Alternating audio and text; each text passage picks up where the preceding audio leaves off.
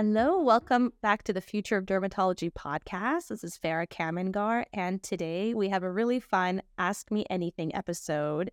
And our guest host is none other than Peyton Smith, our wonderful SF Derm medical student. He, of course, is going through his medical school training, but is also doing currently a clinical research fellowship at the University of California, San Francisco, and is doing lots and lots of exciting projects. Peyton, thanks for being here. Thanks for having me, Dr. Kamangar. It's great to see you. Yeah, so much fun. So Peyton's basically going to ask me a bunch of questions, and we'll just go through and ask and talk about them. I will let you take it away. Okay, thank you. So my first question is, I've been hearing a lot about patch testing. I've kind of, done some research, but just for the audience out there, can you kind of talk about what patch testing is? Who is it for? Someone comes into the clinic and you decide to patch test them. What might you be looking for? And just kind of describe the process if you can. Oh, absolutely. That's a great question. Patch testing is something we should all probably be doing even more of. It is testing for type 4 type of allergies or contact allergies, basically things that come into contact with your skin.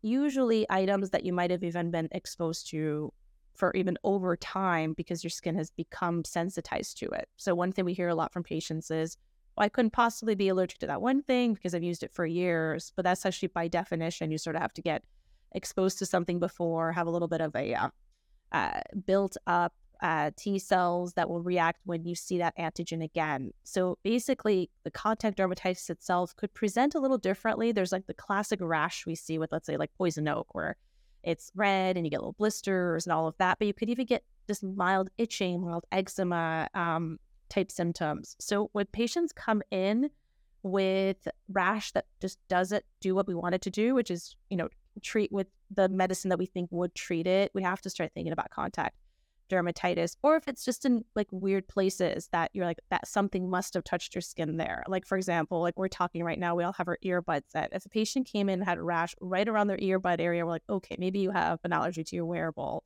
Or they come in and they have an allergy around their feet. We're like, okay, maybe it's the shoes or different things that the site is suggestive that it's actually something that your skin's touching. The ones like the rash on the face and things like that we can't figure out, those are difficult because there is so much stuff out there that we're putting on our skin, like shampoos, conditioners, moisturizers, sunscreens, cosmeceuticals, all the things. So there's so many more ingredients coming out that it's almost kind of hard to keep up with allergens now, I feel like, because there's so much stuff people are putting on their skin.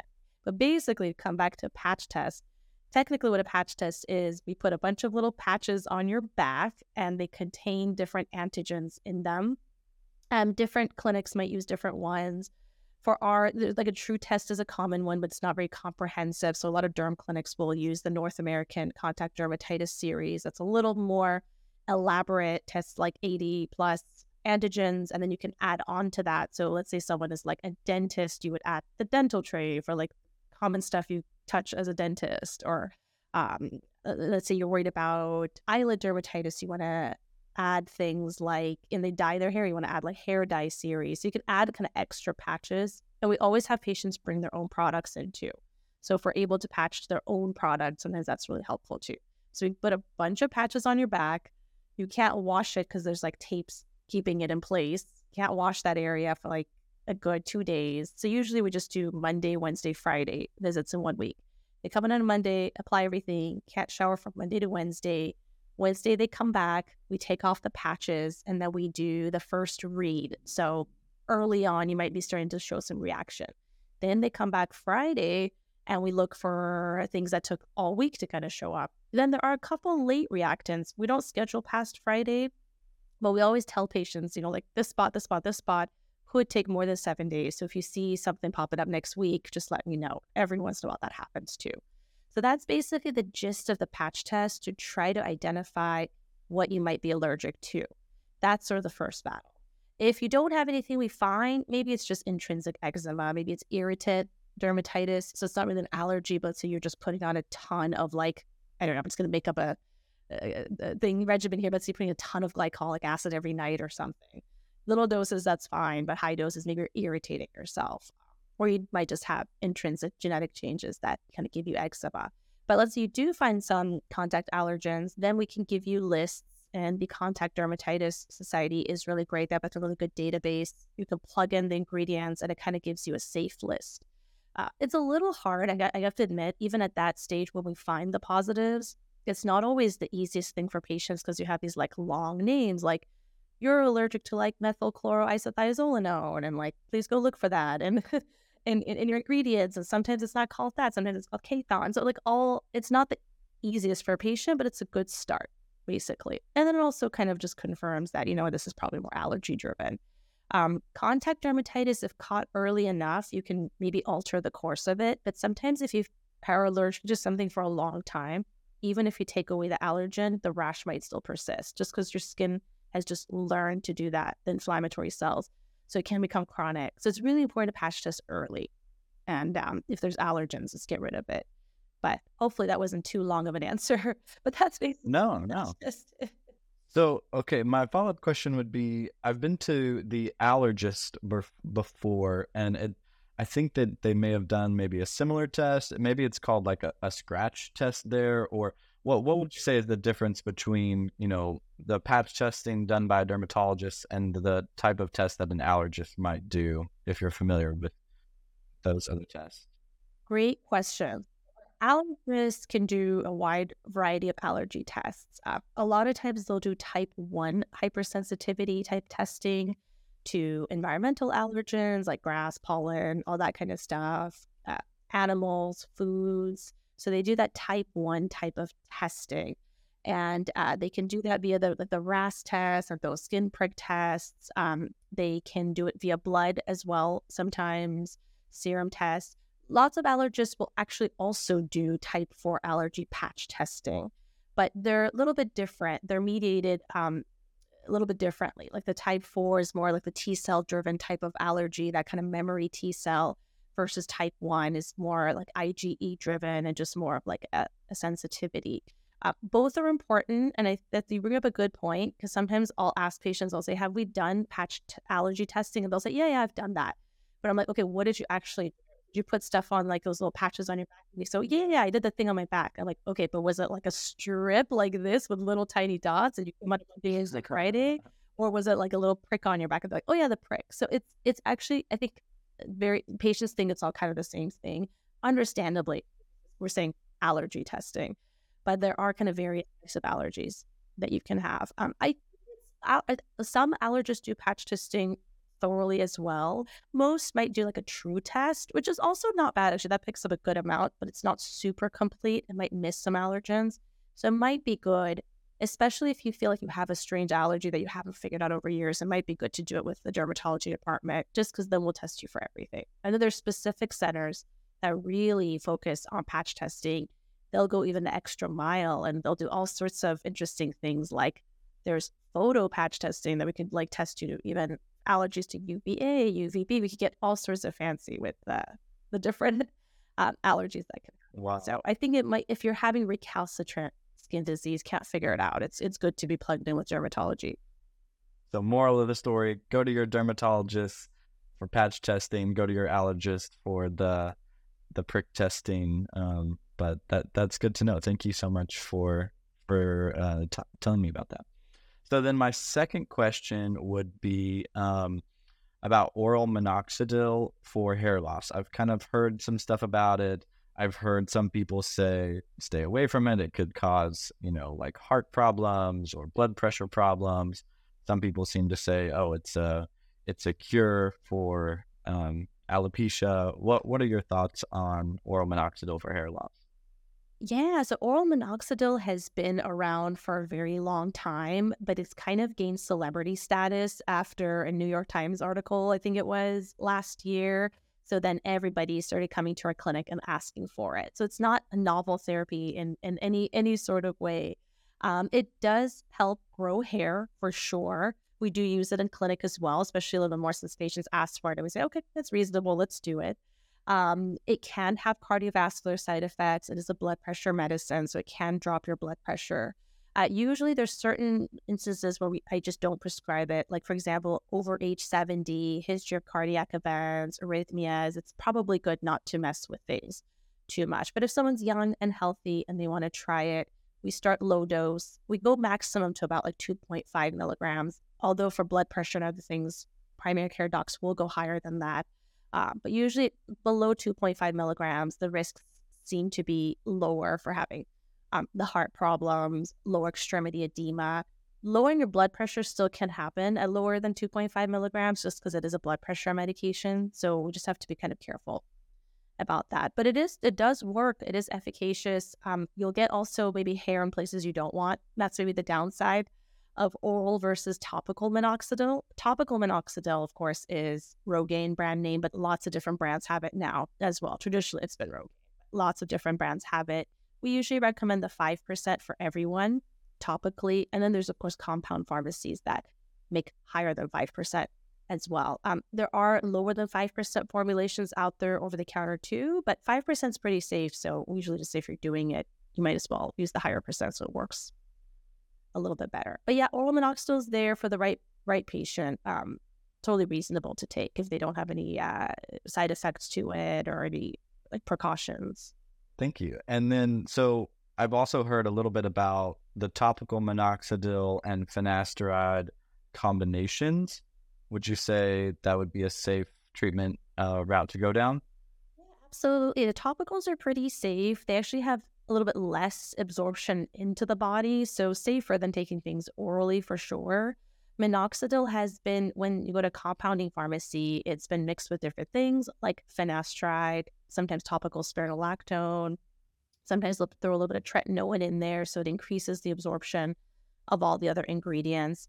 The question of how much more those ingredients are adding to the minoxidil, I don't think we have a lot of great data to show that, oh yeah, it makes it way better to add this and that. So I think it's, starting with just minoxidil is probably good enough. And the main reason for that is the cost goes up as you add these things. So you can get 5% minoxidil pretty inexpensively now over the counter. And the things are to keep doing this for a really, really long time. So I think I would just pick the most kind of cost-effective way that works. Because when you go to compounding, it just makes each month's formula more expensive. The more stuff you add in there, it adds up too. Or if you're doing it every month for like years, I don't know how much more added benefit there is. But we use these things all the time. So our patients do prefer to like throw everything in there. Thank you. Well, my next question has to do with a topic that I'm very passionate about and very interested in, and have some research coming out in hopefully very soon. But the topic of chronic itch for patients, what over-the-counter or prescription products are your favorite? Do you think are the most efficacious for patients that struggle with chronic itch? Yeah, that's a really good question. Chronic itch can be difficult. Sometimes it's difficult to kind of figure it out. There are different pathways to it. There's, of course, inflammation somewhere, whether it's in the skin or in the nerve endings. There's definitely an inflammatory piece. So there's always the anti-inflammatories like the topicals that we prescribe. Over the counter, you can't get too high of a strength of anti-inflammatories. So like you get hydrocortisone 1%, which might not be high enough. We could also try antihistamines, which sometimes work. But past that, I think the prescription anti-inflammatories can work a little bit better. As far as the skin barrier repair, that we should do regardless. So whatever is happening to your skin, wherever the itch is coming from or the inflammation, we know that inflammation, and if it's itchy enough or you're scratching, we know all of those things affect your skin barrier, meaning your just ability of your skin to kind of keep things out, not become irritated, and keep hydration is really important. So the over-the-counter products for hydration are pretty good.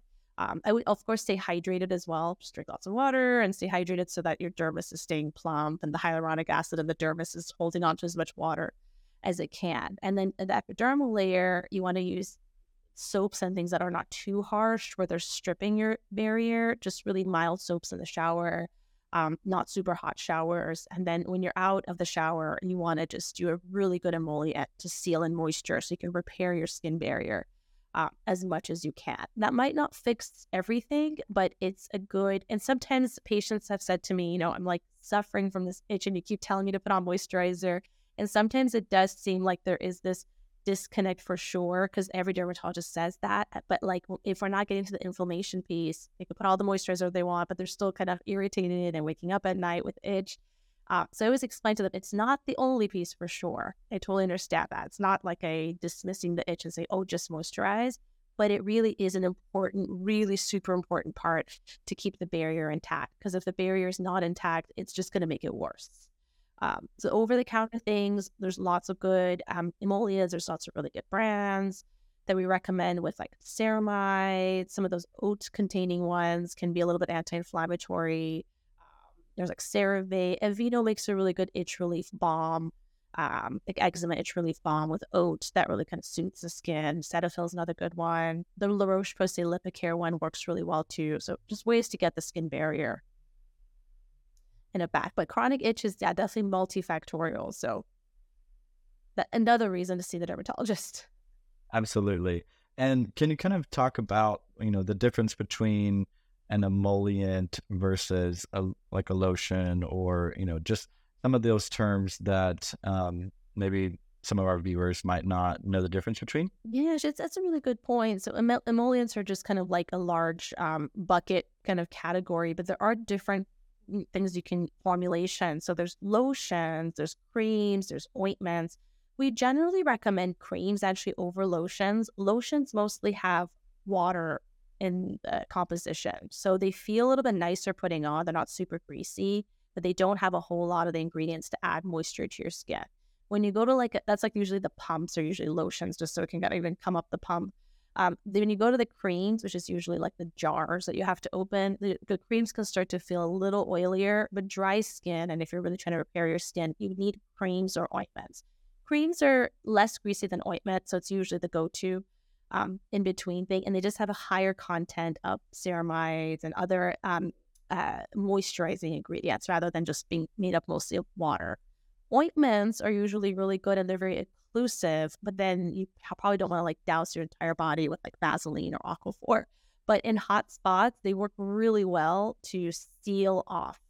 But usually, a lot of times, if it's sort of like an Aquaphor Vaseline, it's more just barrier. It's not kind of driving a lot of hydration into the skin. So they put a cream underneath that kind of seal it in with an ointment. But it's true that, the vehicle of delivery does matter. Because sometimes patients say, I've been using lotion every single day and nothing's getting better, but maybe it wasn't, high enough concentration to actually moisturize your skin. Yeah, I hate the feeling of a cream on my skin, but I hate the feeling of being itchy way more. So I just need to remind myself of that. Like, okay, this is not as bad as the alternative. So it's not as, and then it does absorb into the skin quickly. It's usually like you might put something on and you're like, oh, that's way greasy, but your skin might just need it and your skin will just take it up and it won't be super greasy in a few minutes. So yeah, like a sponge, it just soaks it right in. Yeah, exactly.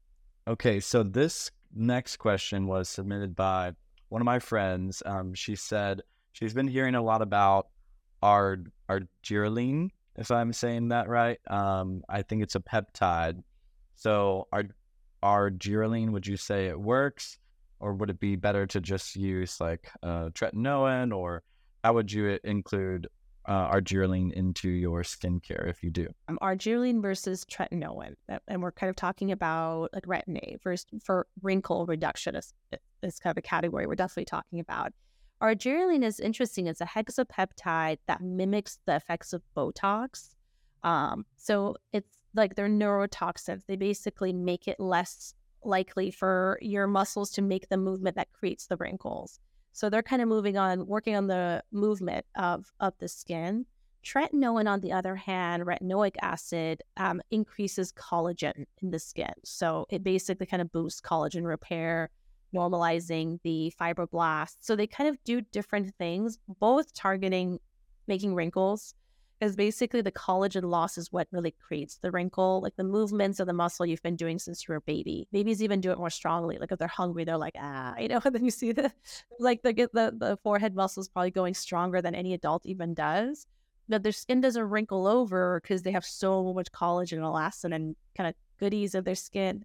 And then at some point, you lose collagen every year. In the late 20s, the collagen gets light enough in the skin where with the same exact movement, now the skin folds over and starts creating the wrinkle.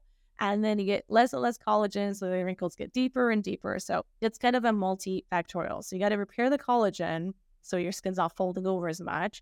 But then with the neurotoxins, you're just trying to knock out your muscles so you can't even make the movement. That wrinkles the Yeah. skin. So probably long explanation, but basically they work so differently that it's hard to put them head to head. But I would say, so arginine is a topical, so it has to get through the skin to work, which isn't, it's not very good at doing.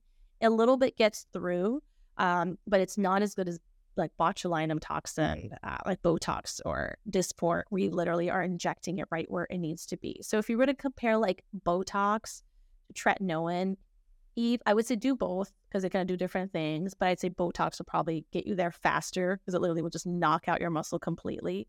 Argireline is different because it'll work a little bit, but it's not as good as injectable botulinum toxin. So that one is, I think, still, maybe I would pick tretinoin over that just because we know tretinoin is going to get into your skin. It's a smaller molecule. It'll do what we want it to do. Argireline might not get to your skin, and then it's also a less stable compound. So depending on what company you're getting it from, you don't really know kind of the concentrations you're getting versus botulinum toxin, which is like very regulated.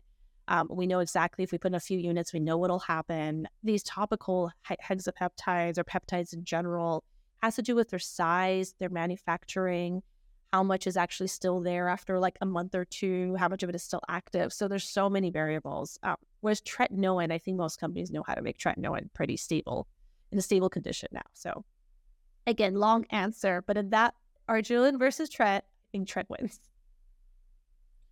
Yeah, I think I would have to say that as well. My skincare is, make it as simple as possible. And usually if I'm like, after we get past maybe 3 or 4 steps, I'm like, I don't have time for this. So really, as long as I'm getting the Tret, I'm like, I think my bases are covered with the Tret, and then, maybe some moisturizers after that. Oh, 100%. Yep. Moisturize, Tret, and sunscreen. And you're pretty good.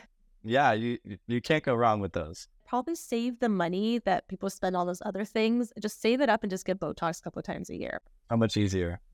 So this next question, kind of similar to the topic of collagen production stimulation, but let's talk about microneedling. How often should you get microneedling done, if at all? And then what have you heard about at-home microneedling? Is it safe? Should we stay away from it?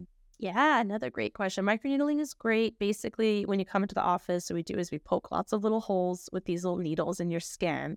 And as the little channels are healing, you build more collagen. So it's just like an in-office way of building collagen as well. So you have like your ways at home with the tretinoin, and then we have lots of ways in office like microneedling, lasers, radio frequency microneedling to kind of create a bit of heat and injury to the skin. So you create more collagen. Usually we recommend just doing it like every month for a few rounds and then maybe keeping it up every 3 to 6 months. Collagen building after a procedure can take a couple months or sometimes even up to like 3 to 6 months to see full improvement. So I wouldn't be like, oh, okay, just did a microneedling. Let's see how my skin's doing 2 days later. But it takes a while for collagen to get built. So after you've been doing these continuously, usually we recommend a series and then you'll kind of start to see things kicking in. At home is not a bad idea either. It's just a little bit less regulated. So when things are less regulated, it's hard to know. It could be a terrible device. It could be jagged edges that, cut your skin and cause scarring, hyperpigmentation, infections. Those things could happen. I'm sure most of the devices that are out there and they give you proper instruction, you follow it, are probably fine. But then it's just so unregulated versus the devices that we use in offices have so much regulation that goes into it. So that's the only disclaimer that I would make. And also they won't be, of course, nothing at home is as strong as what you do in the office. So if they're kind of pricey, I think just save the money and go into the office for the procedure. Gotcha. And then what does the recovery time period look like? Or like, am I gonna go into work the next day looking kind of crazy, like super red and inflamed? What's the process there?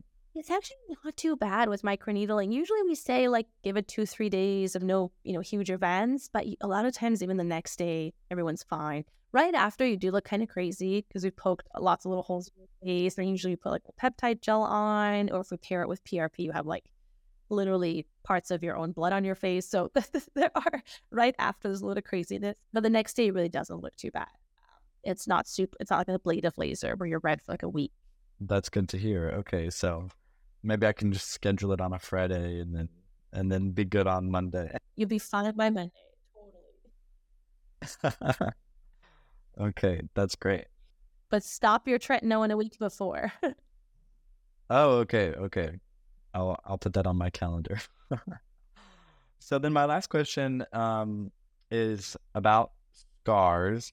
Also one of my friends had this question that she wanted me to send in, but scars that haven't changed in over a year. Maybe you forgot to put on your silicone sheets for a while, and then you're still unhappy with the look of your scar. Is there anything that can be done about that, or is it kind of like set in stone? Yeah, no, it's never too late for scars. So there's all sorts of different scars. You can have pigmented scars, which we can work on the pigment. If it's brown or red, we can work on that. If it's an atrophic scar, I mean, the scar is kind of like a divot. We can work on that to build collagen, to get it to fill in. If you have a hypertrophic scar, which is going the other way, it's like overgrown, thick scar, or at most a keloid, which is even like a thick scar, but even out of bounds of where the scar should be. Those we have ways to kind of shrink down the scar. So knowing there's lots of things you can do. At about a year, if you've been doing different things like silicone gel and different things at home, maybe those might be limited, but that might have a little bit less efficacy. Maybe just come in for the in-office procedures, but in-office with lots of things. You could do it anytime. There's no like it's too late, you missed the boat. What type of in-office procedures would you recommend?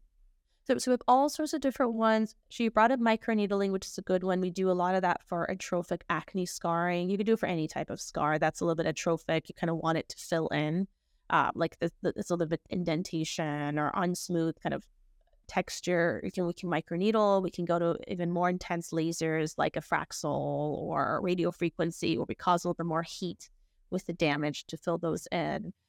Sometimes if it's like a really super deep scar, we'll even add a little bit of a chemical peel, like a trichloroacetic acid, to get that to fill in a bit more. And the other parts of the hypertrophic scars, we have lots of ways we can do too. Most common are little steroid injections we do to the thickened hypertrophic scars. But yeah, lots of different ways to kind of attack scars. So never too late. That's good to hear. I'm sure my friend will be excited about that. Yeah, I think that's all the questions I had for today. Those are awesome questions, Peyton. Very, very fun. And then we always end the podcast, since it's the Future of Dermatology podcast, we always end it with if you're excited about anything for the future of dermatology. So anything you wanted to add about what you're excited about or things that you see might happen for the future. Yeah, so there's many parts of dermatology that I'm very excited for and excited to see where future research takes us. But probably the most exciting thing for me as a patient right now would be the use of tofacitinib in patients that experience chronic idiopathic pruritus or just chronic itch. As a patient that struggles with that myself, seeing that possibly be FDA approved one day for patients like myself is very exciting, because at the moment we don't currently have any treatment that is FDA approved specifically for chronic idiopathic pruritus, or just patients that experience itch without any kind of rash or reason why they might be itching. So that's exciting for me, and then hopefully we might be able to further the research on that, and I hopefully would be a part of that one day. But yeah, so that's what I'm pretty excited for. Yeah, I think it's so amazing when physicians also suffer from a condition. I think they just take the science so much further because you have that insight. And we were chatting, we should really do another episode where I'd love to kind of hear about your personal journey with this as well. So that's I think it's really important for that empathy piece, because you just are like living with something and you kind of understand the ins and outs. And we talk a lot about like shared medical decision making, which is that conversation between patient and a doctor. But what if like the physician had actually like lived a lot of that as well? So that makes it so much easier. And all of these new FDA approvals and indications are really great. They're making our lives so much easier to then ask insurance companies to cover medications that might help a patient. So really exciting things coming up. Yeah. But thank you so much, Peyton.